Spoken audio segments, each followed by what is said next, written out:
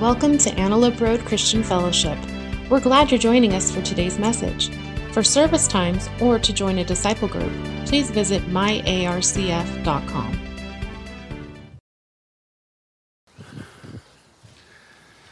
Good morning. You know what? Today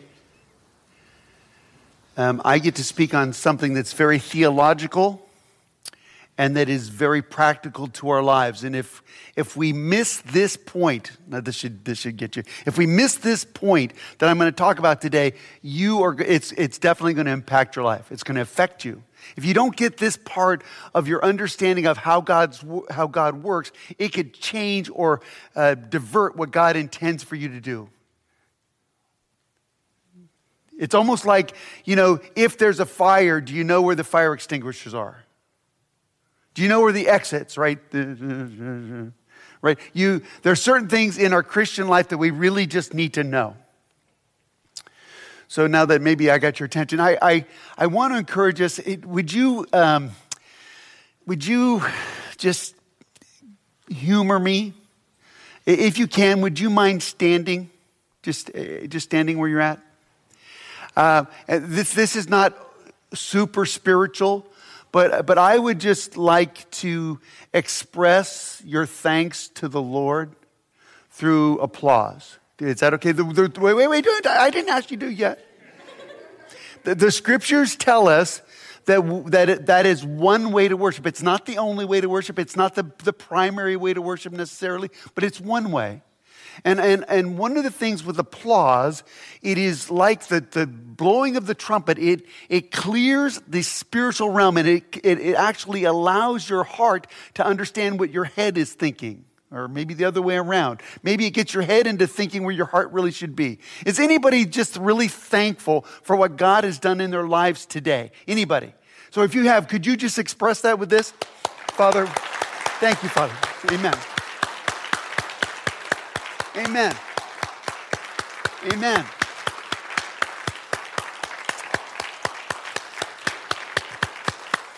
Amen.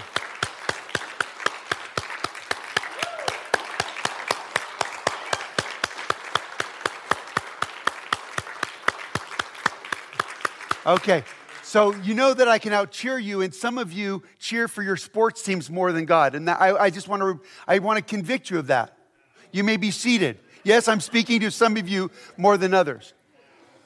One of the things that I learned as a young Christian is that sometimes the way that we worship is weak.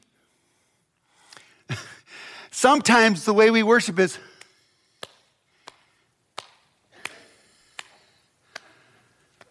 I learned the fact that I'm a sports enthusiast, and when my team wins, I give excitement to that. And I'm thinking, if I don't give the same excitement and understanding and clear praise to God for what He's done in my life, I may be missing out on something very critical. Does that make sense? Praise is huge. Praise isn't just me making noise, by the way. It's me recognizing what God has done. So the thing, I had you stand up and said, do you remember what God's done in your life? Do you remember? Because I can tell you, as soon as you forget, the enemy will wedge you away. All right, well, let's get into the study. Hey, so today, what I want to talk to you about is, I want to begin with probably the first account or the first demonstration of salvation in the Bible. Does anybody know where that might be? Anybody have an idea that isn't Steve Velebit? Anybody have an idea? Because he's a cheater. Oh, no, he's my nephew. But here's the thing, ready? Anybody know where you can find the first account of God's plan of salvation in the Bible?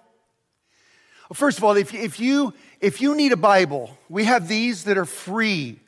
In fact, we'd love to give it to you if you don't have one. But if you do have one, if you don't have one, if you can get it, if you have a Bible, could you open it? Could you get it out? I believe that if you have a Bible, you should read it. If you have a phone, I don't have a problem with it. I'm not offended. if you have a digital apparatus. But if you don't have a Bible, raise your hand if you'd like one. Okay, does everybody have it? I'm looking around. You should open it. It's not hard. Okay. You know when you're just the first time you've broken the... Okay. I just want to take your attention to Genesis chapter 1. It's not really hard. For those of you who don't know anything about the Bible, it's in the very beginning. Very beginning. You have to get through some of the introduction stuff. But the first chapter, and I don't know if we have that on the screen. It didn't matter. So I'm depending on you that that you need to read this unless you have it memorized. Anybody have it memorized? Okay. Yeah, right. This is what it says. In the beginning, God created the heavens and the earth. The earth was formless and empty, and darkness covered the deep waters, and the Spirit of God hovered over the surface of the waters. Then God said, "Let there be light," and there was light. And God saw that the light was good, and he separated the light from darkness. How many people have heard that before? Raise a hand. Hey, whoa, good. You haven't heard it before? Okay, you just don't want to raise your hand? So the truth of the matter is, this is at the very beginning, shows the blueprint of God's salvation. The salvation story was hidden in the book at the very beginning. And so when you don't read Genesis because you don't think it's valuable, or you think it's for some other people, some other time frame, you are sorely mistaken. Be reproved gently.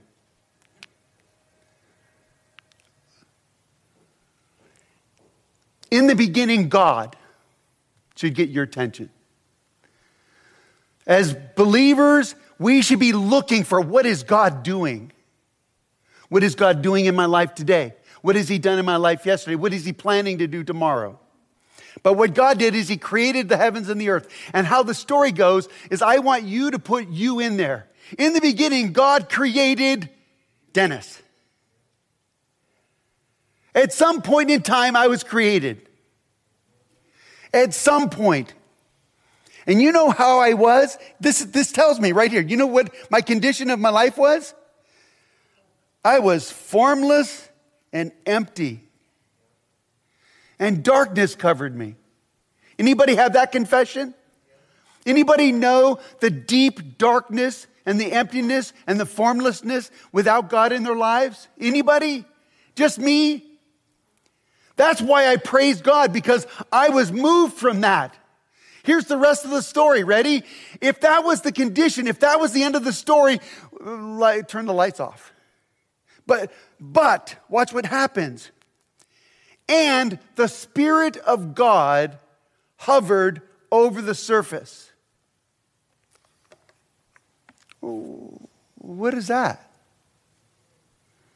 What does it mean that the Spirit of God hovered over the surface? If I'm dark and empty and formless and hopeless and all the things I was, what is the Holy Spirit, what is the Spirit of the living God doing in my life today? What did he do back in the day when I didn't know? What is the purpose of the Holy Spirit? What is he doing? Who is this Holy Spirit? Who is this Spirit of God? And what is his job? And why is he so doggone important? I submit to you that one of the principal works of the Holy Spirit, the Spirit of the living God, is to put a hunger, is to put a conviction, is to put an awareness of our condition. I didn't know I was hungry. I didn't know I was thirsty. I didn't know I was dark. I didn't know I was formless. I didn't know I was a loser. I thought it was okay. I really did. Until God says, you want to know the truth? Would you like to catch a clue of the reality? That's what the Holy Spirit does. That's what the Spirit of God does. He hovers. He brings the truth. He puts a hunger in you. And then God says, let there be light. He calls it out. He says, listen, I've opened your eyes to the truth. And then he separates the truth, or the light from the darkness. Can I tell you that is the picture of each of your walk with God? If you have a personal relationship with Jesus Christ, if you've been turned from darkness to light, this is your confession right here.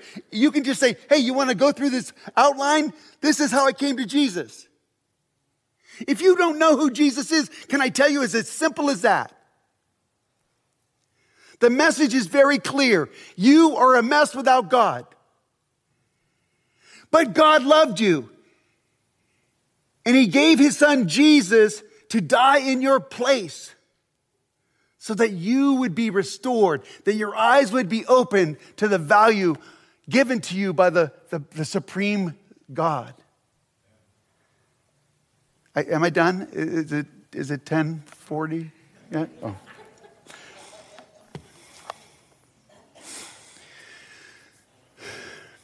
Today, what I'd like to do is talk to you a little bit about the Spirit of the living God. We're in the midst of a series we've been going through the Gospel of John for 3 years. I think we're in chapter 16, so I just want to warn you, we're in chapter 16, verse 5 through 15 today. And for those people who are theologians, they call that the upper room discourse. This is where Jesus is in the upper room during the time of Passover, the Last Supper season. And chapters 13 through 17 has to do with conversations and prayer that Jesus has with his disciples. So it's the upper room discourse. That's what it's at. But so I'm going to read this. So we're going to read this. I'm going to read it to you. You don't have to read along out loud. Verse 5. So, and if you have the black book, it's on page 897 in the New Living. But now I'm going away to the one who sent me. And not one of you is asking, where am I going? Instead, you grieve because of what I told you. But in fact, it is best for you that I go away, because if I don't, the advocate won't come. If I do go away, then I will send him to you. And when he comes, he will convict the world of its sin, and of God's righteousness, and of the coming judgment. The world's sin is that it refuses to believe in me. Righteousness is available because I go to the Father, and you see me no more. Judgment will come because the ruler of this world has already been judged. There's so much more I want to tell you, but you can't bear it now. When the Spirit of truth comes, he will guide you into all truth. He will not speak on his own, but he will tell you what he has heard. He will tell you about the future. He will bring me glory by telling you whatever he receives from me. All that belongs to the Father is mine. This is why I said the Spirit will tell you whatever he receives from me. Let's pray. Holy Spirit, we're so thankful. Today we get to talk about you. Father, I thank you for sending Jesus. I thank you for sending the one that was to redeem not just Israel, but the world. And Jesus, I thank you for sending the Holy Spirit to lead us into all truth. And I pray now that you would open our hearts and our minds to your word, that you would take this printed page or the words out of my mouth. They're so insignificant. They're so futile in explaining or presenting who you are, but I know that you have a way to open hearts and minds. So right now I pray if there be any hitch or any preconceived knowledge or understanding or deception, I come against that by the power of the name of Jesus, and I pray that you would open our hearts to receive your word maybe in a fresh way. We just thank you for all that in Jesus' name. Amen.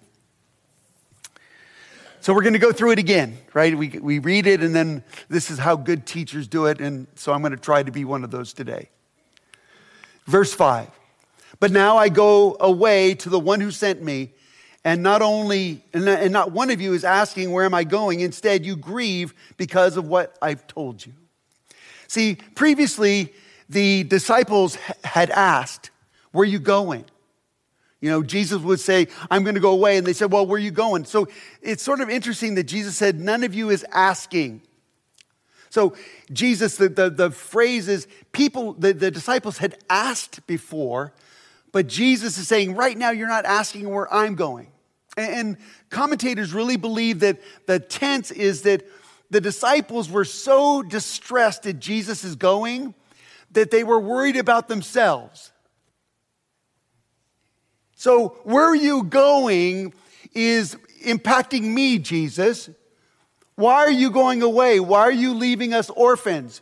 They were grieving because they thought, if Jesus says he's going away, then can he be the Messiah that we've been trying to follow? What about our 3 years of investment? See, they were grieving because they were wondering what was going to happen to them. And Jesus is saying, do you want to know what's going to happen to me? Nobody's asking about what's happening to the Messiah. And I want to tell you that's a real human condition. How many people know that? I'm all about me. It's like it's almost like I'm on the stage and you guys are just part players. But it's interesting, Jesus is trying to tell his disciples, he said, hey, do you want to know the true rest of the story? Do you want to delve past your physical condition? Do you want to know the truth?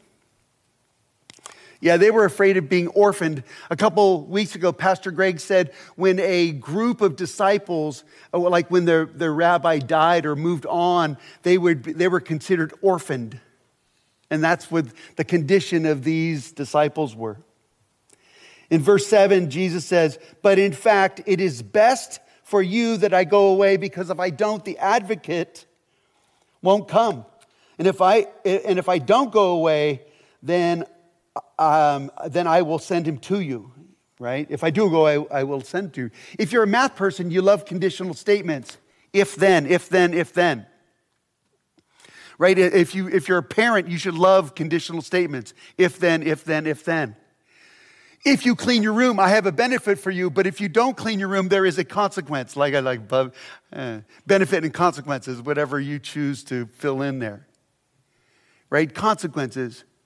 But Jesus is very clear. He says, listen, there's an if-then statement here. If I don't go, this advocate won't come. But if I do go, I'm going to send him to you. Oh, thanks, Jesus. In fact, he says something that's really crazy. He says, despite your sorrow, despite this sense that you feel you're losing me, I have something better for you. Wait a minute, check your theology. There is something better for us than the physical Jesus on the earth. I know, that could be heresy right there. Something better for me than the physical Jesus. How could that be? Jesus is saying it. Right? I'm not the heretic here. I'm just reading it. Jesus is saying there's something better for you. And so I'm looking at it, like when we look at Jesus in the flesh, how many people would just fall down dead if Jesus in the flesh was with them? See, you're already dead. You're not even responding. Right? We're already there like, yeah, we wouldn't know what to do. But Jesus is saying, when the advocate comes, he is going to be more beneficial for you, more expedient, more fruitful, more important to you than me right now. That's what it says. It's good that I go away. We're going, wow, Jesus must know something.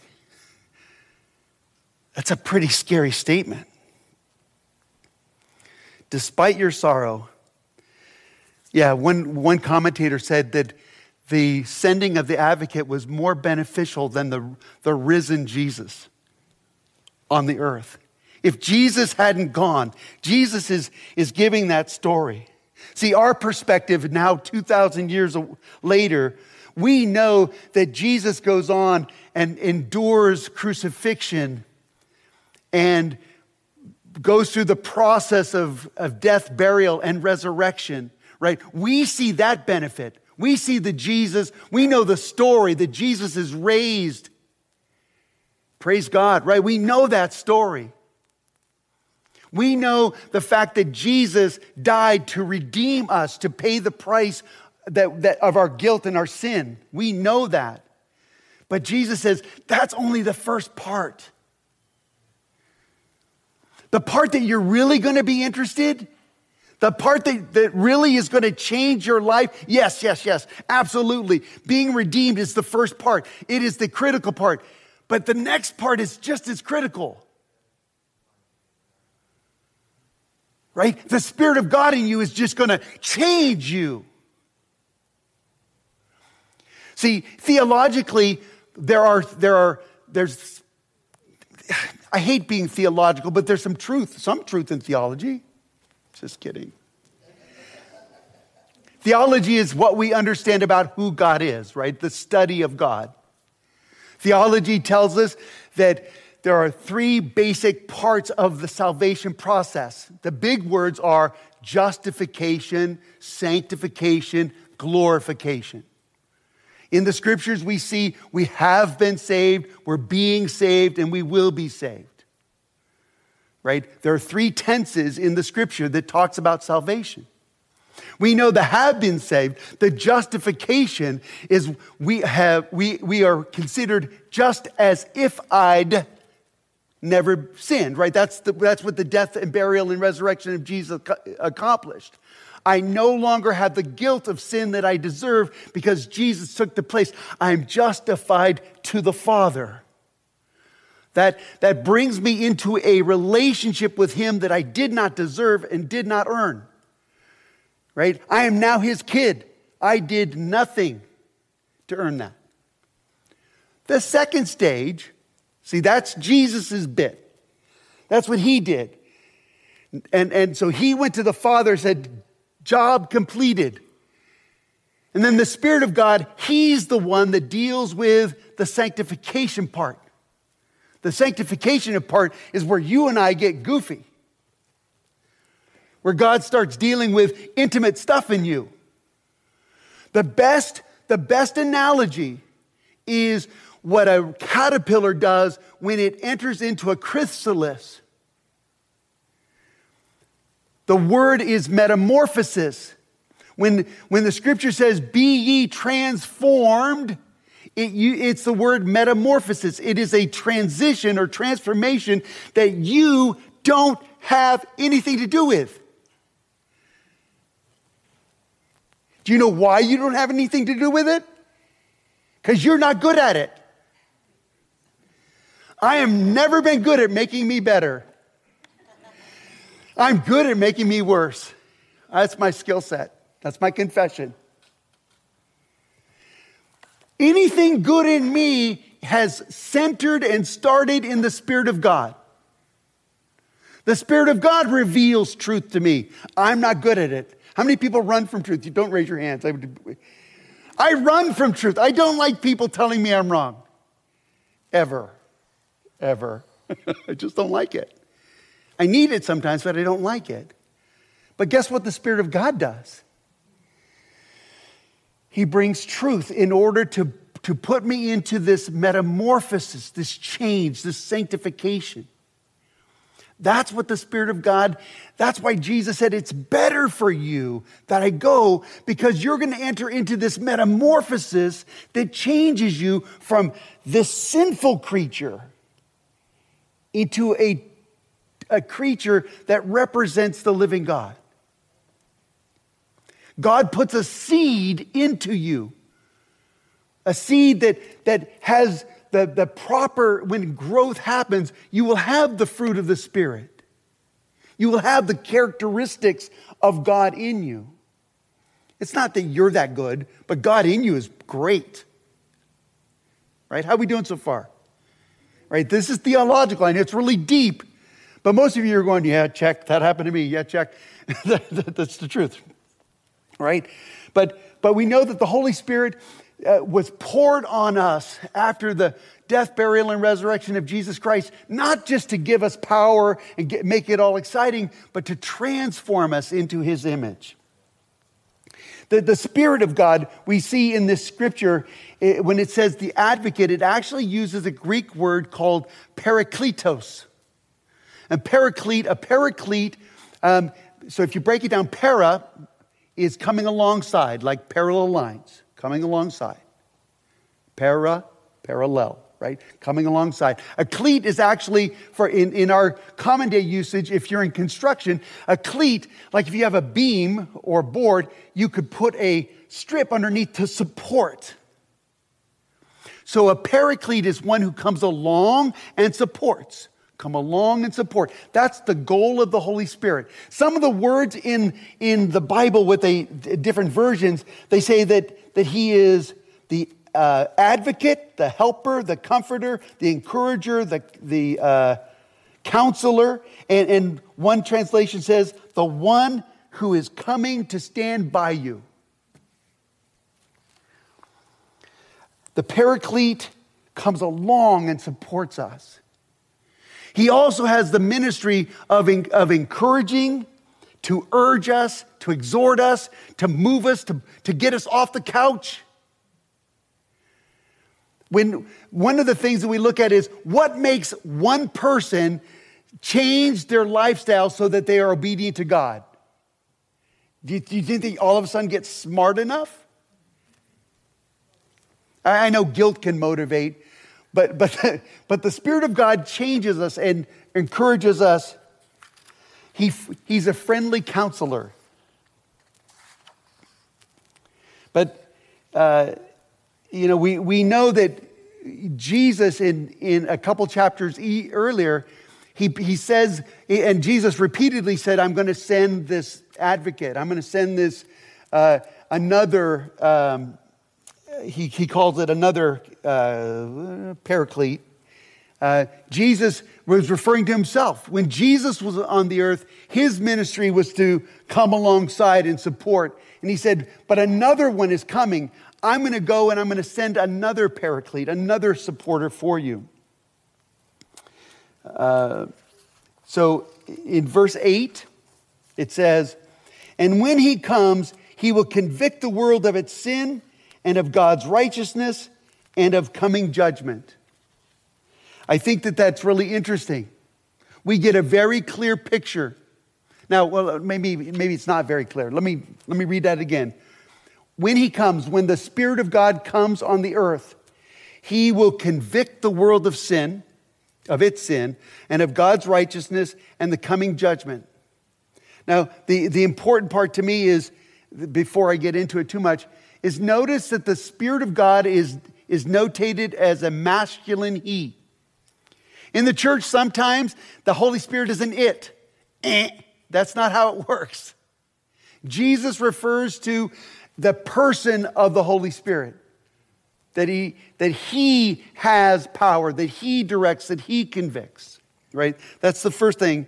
It's not a non-gendered thing. I won't go into that. And then the role of the Holy Spirit is to convict, right? Is to bring people to awareness, to bring people to the truth. Now, in one sense, the word convict is very legal, right? We can get the sense of a courtroom. To convict, right? That's one thing. It's actually to point out you are guilty of sin or you're guilty of this transgression. But to convict also has the idea of reproving or bringing the truth in a matter, right? Another way to look at it is when I love the play on words. If the Holy Spirit is the counselor, he could be a legal advisor. as well as one who teaches me how to live my life, right? Counselor has both of those attributes at the same time. Okay. One of the things that we talk about is the role of the Holy Spirit isn't new. When I read Genesis chapter 1, the role of the Holy Spirit was the convictor, was the one that brought the truth to our lives from the very beginning. So this is not new. This is not something that's dramatically changed. It's just something that it's impacted us for this season. One of the things that I look at is, and just ask the question, can anyone come to a saving understanding of who Jesus is without the Holy Spirit? And I submit to you, no. Without the Holy Spirit's work, without Him brooding over and stirring the pot and bringing revelation and conviction, no one will open their eyes. Right? So the promise that I will pour out my Spirit on you isn't just, oh, He's going to give me power. No, that is the power that changes lives, not just giving power to do things. Right? All right. One of the things I want to look at is I have a list. It's like, how does the Holy Spirit bring conviction? And you might think, well, I don't like being told that I'm wrong. So how does the Spirit of God bring conviction? And can I tell you, if you're a Christian, if you're a Christ follower, He uses you. Well, that's not a lot of fun necessarily, but this is how it works, is that the Holy Spirit will bring signs and wonders. We see it in the Old Testament or in the New Testament church a lot, where signs and wonders brought crowds, right? And people said, what is this? What's happening? Well, today, the Holy Spirit still uses signs and wonders. When your neighbor or your family member says, why are you this way? And I'll just read the list. He uses signs and wonders. He uses personal revelations. He uses preaching and testimonies. He uses your righteous living.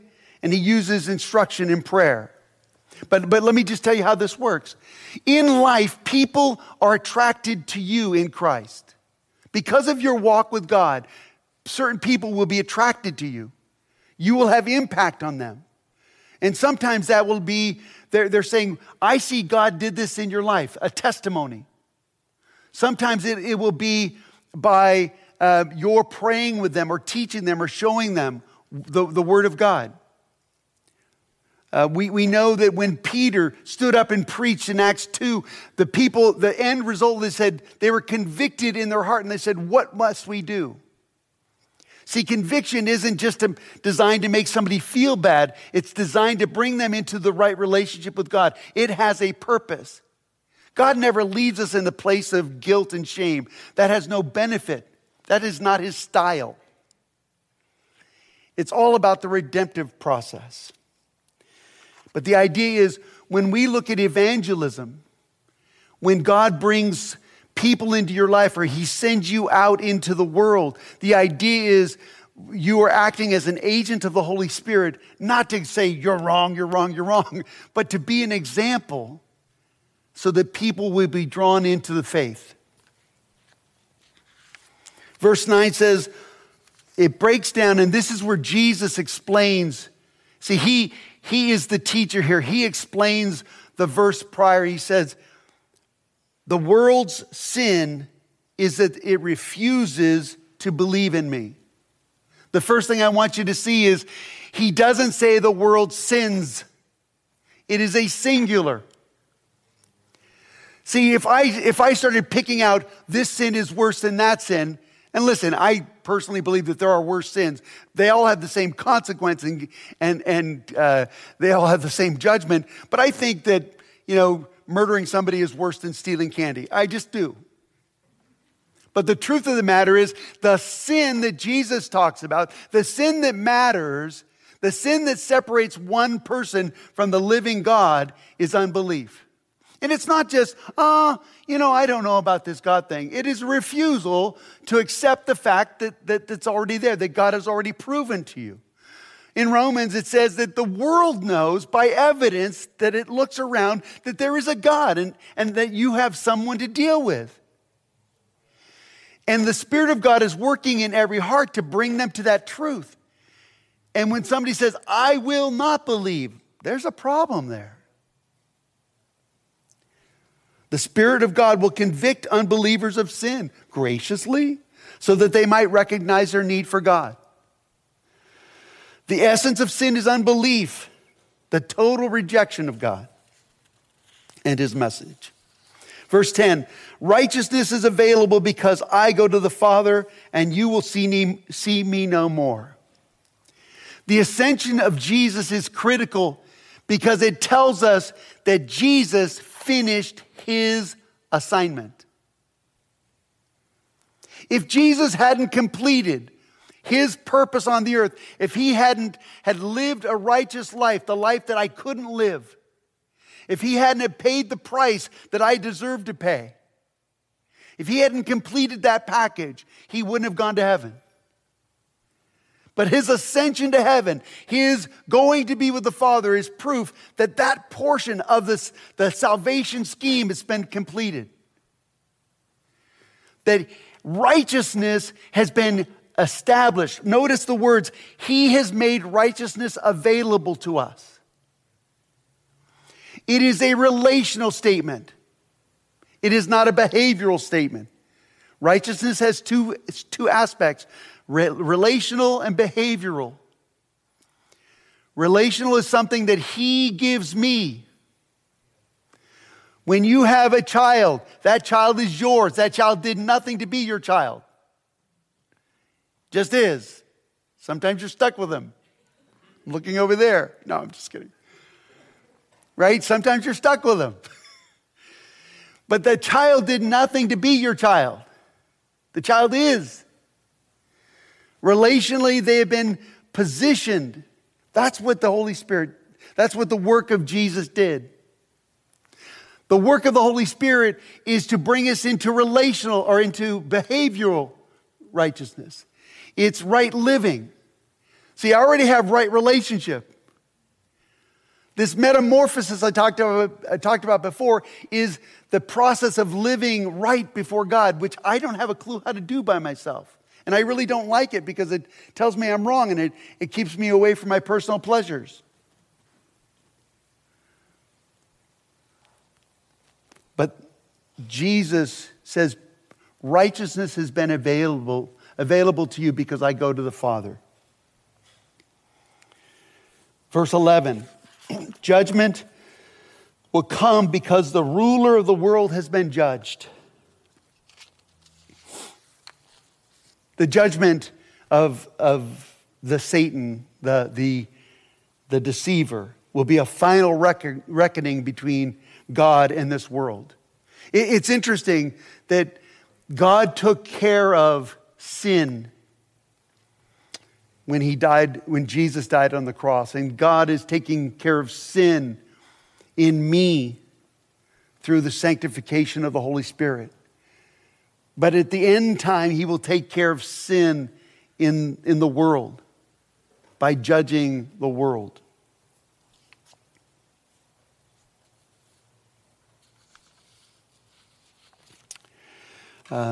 It's interesting that normally when you have conviction, there's an immediate judgment. If you can think of a courtroom scene and someone has been convicted of a crime, the next step is to say, here's the punishment of your crime. But in the spiritual sense, in God's justice, we have been convicted of sin, but the Holy Spirit works the in-between step, right? In the in-between step of the revelation of righteousness. See, in the world, my conviction means I should die. And Jesus, or in the scriptures, says the wages of sin is death. If we took Jesus out of the middle, sin equals death. But what God did is insert a system to become righteous before him. The world doesn't know that.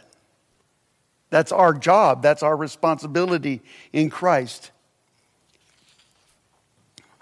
Verse 12, Jesus says, there is so much more I want to tell you, but you can't bear it now. When the Spirit of truth comes, he will guide you into all truth.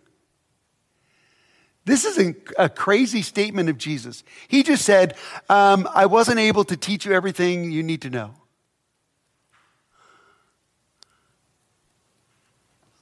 That's a hard confession for a teacher. I mean, in one sense, did Jesus fail? Of course not. He didn't fail. He just said, you can't handle what I have to tell you right now. There is no way I could tell you what you need to know and you would understand it. In fact, I've told you all that you can absorb. You are super saturated. I've done all I can. But when the Spirit of truth comes, he will guide you. One of the things that I tell you, or I want to encourage you, is that we need to be submitting and seeking the Spirit to the Spirit of truth. Recognizing that the first thing that the Spirit of truth did, one of the things we see is that he was deposited in the disciples and the apostles, and he revealed many things to the disciples that Jesus never told them. Is that right? There are certain things that the disciples understood through the Spirit that Jesus never told them. Like, non-Jews can come into a saving knowledge of Jesus Christ without becoming a Jew first. Was that revelation easy? Did Peter go, wow, I think I got that the first time? No, there was a process for Peter to come to that revelation. The Spirit of God leads us into truth. Now we know that the Spirit of God will not deny or come against the truth that is in his word. The beautiful thing is, when our trust and our faith is that the Spirit of God is the author of what we know as the Bible. The Spirit of God has authored and penned the words that we live by. And even now, when the Spirit of God speaks to you, it will coordinate and be in alignment with the Word of God. That's our truth. That's our understanding. In fact, it says in Ephesians 1, it says, Paul speaks to the people and he says, I keep asking that the God of our Lord Jesus Christ, the glorious Father, may give you the spirit of wisdom and revelation so that you may know him better. I have to confess, I'm always in the process of knowing him more and more. If you're in a place where you think, well, I'm done and I know him enough, I want to tell you, you might be in a place of deception. I don't think that's the way it works. It's like a son talking to the father and says, oh, I know you enough. I don't need to be around you anymore. That makes zero sense. Why? Because dad is the one who feeds you. Right? The way I get my kids to my house, as I said, I'm having a dinner. That's how that works most of the time. But we know that he will not speak on his own. This is the middle of verse 13. He, the Spirit, will not speak on his own, but will tell you what he has heard. He will tell you about the future. He will bring me glory by telling you whatever he receives from me. All that belongs to the Father is mine. This is why I said the Spirit will tell you whatever he receives from me. This really reminds me of John chapter 5, verse 30, where Jesus said, I can do nothing unless my Father tells me. This is a direct parallel. Let me put it this way. Again, math people will love this. If Jesus doesn't do anything except that the Father tells him, let me put it in a less clunky way. Jesus speaks what the Father says to say. The Holy Spirit speaks what Jesus wants him to say. What is the Holy Spirit speaking? What the Father says. Right? The message is no different. Jesus did what the Father asked him to do. The Spirit does what Jesus tells him to do. Oh, wait. Let's fill the rest of the thing. If the Spirit of God dwells within you, where do you fit in this picture? If you're required through the love of God, the Spirit of God's in you, and you're designed to do what the Spirit of God tells you to do, which is doing what Jesus tells him to do, which is doing what the Father tells him to do. Your obedience is to the Spirit, and is to Jesus, and is to the Father. Isn't that special? I wish I knew how it worked.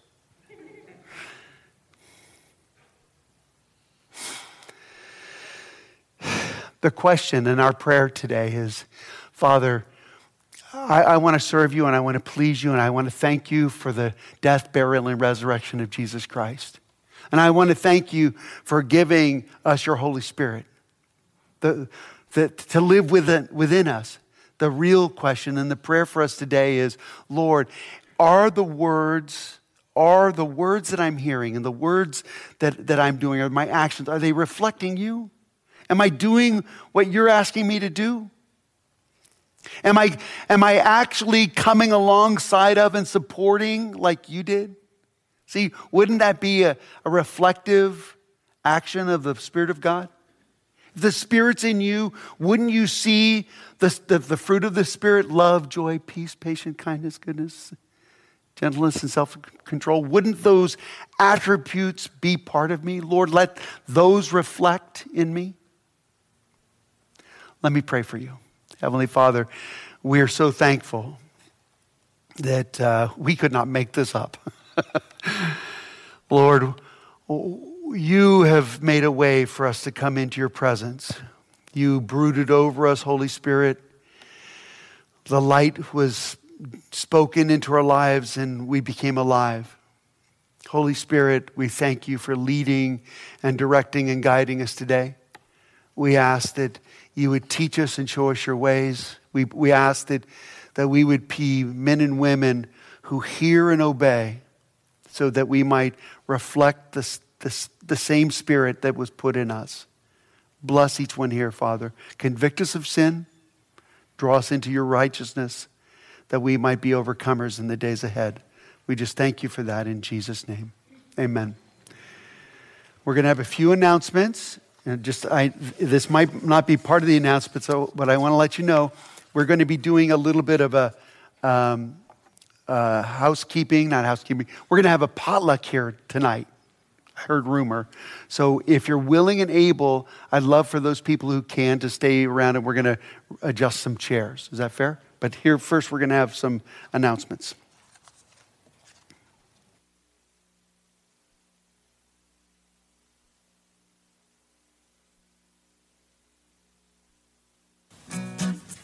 Well, good morning, ARCF family.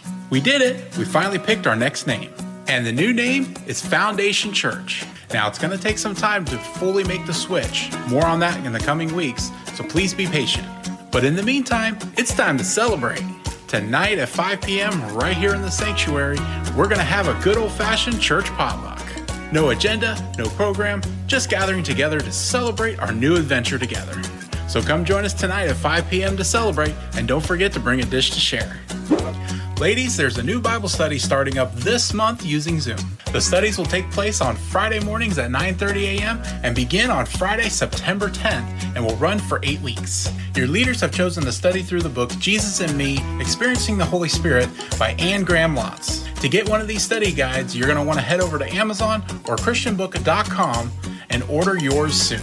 Your leaders, Carolyn Martinez and Sharon White, are excited to be studying this book with you and are praying that you will join them. If you have any questions, you can contact Sharon White at the number found in your bulletin. Hey moms, are you tired of asking your kids, where are your pants? Or even saying, we don't lick the dog? Well, we have 2 hours twice a month where you don't have to worry about any of those things. That's right, our MOPS/Moms Next group is starting back up soon. And I just gave you reason number 47 from their website as to why you should join. Our Mothers of Preschoolers group is starting back up for the fall on Thursday, September 9th at 6:45 p.m. And they meet right across the way in the Connection Center. If you're a mom with young children, infants to school age, you are invited to be a part of this group. Or if you happen to know a mom who needs to be encouraged and supported by other moms, then we encourage you to let them know about the MOPS group. Treats, coffee, relevant speakers, small groups, activities, and crafts are just some of the things that this group of moms do. Usual meeting times are the first and third Thursday of every month from 6:45 p.m. to 8:30. Feel free to visit their website at myarcf.com/MOPS, or you can contact Cindy DeBeer. All right, church family, before I take off, I've got 2 quick reminders for you. Right after the service at 10:30 this morning, there's going to be a meeting in the office for the Serve Our Seniors team. So if you're interested in being part of that team, make sure you go to that meeting. And your second reminder are the fall disciple groups. Sign-ups are going on now, right here at the sign-up table in the back of the sanctuary. Now, the groups will be starting up around the beginning of September, so make sure you stop by here on your way out. Okay, church family, that's all I got for you, and thanks for your support with these announcement videos. Now, I won't be here next week, so as always, please make sure you grab yourself a bulletin, read left to right, front to back for more events and more information. Awesome. Thanks for joining us this morning. Be blessed. We'll see you next week.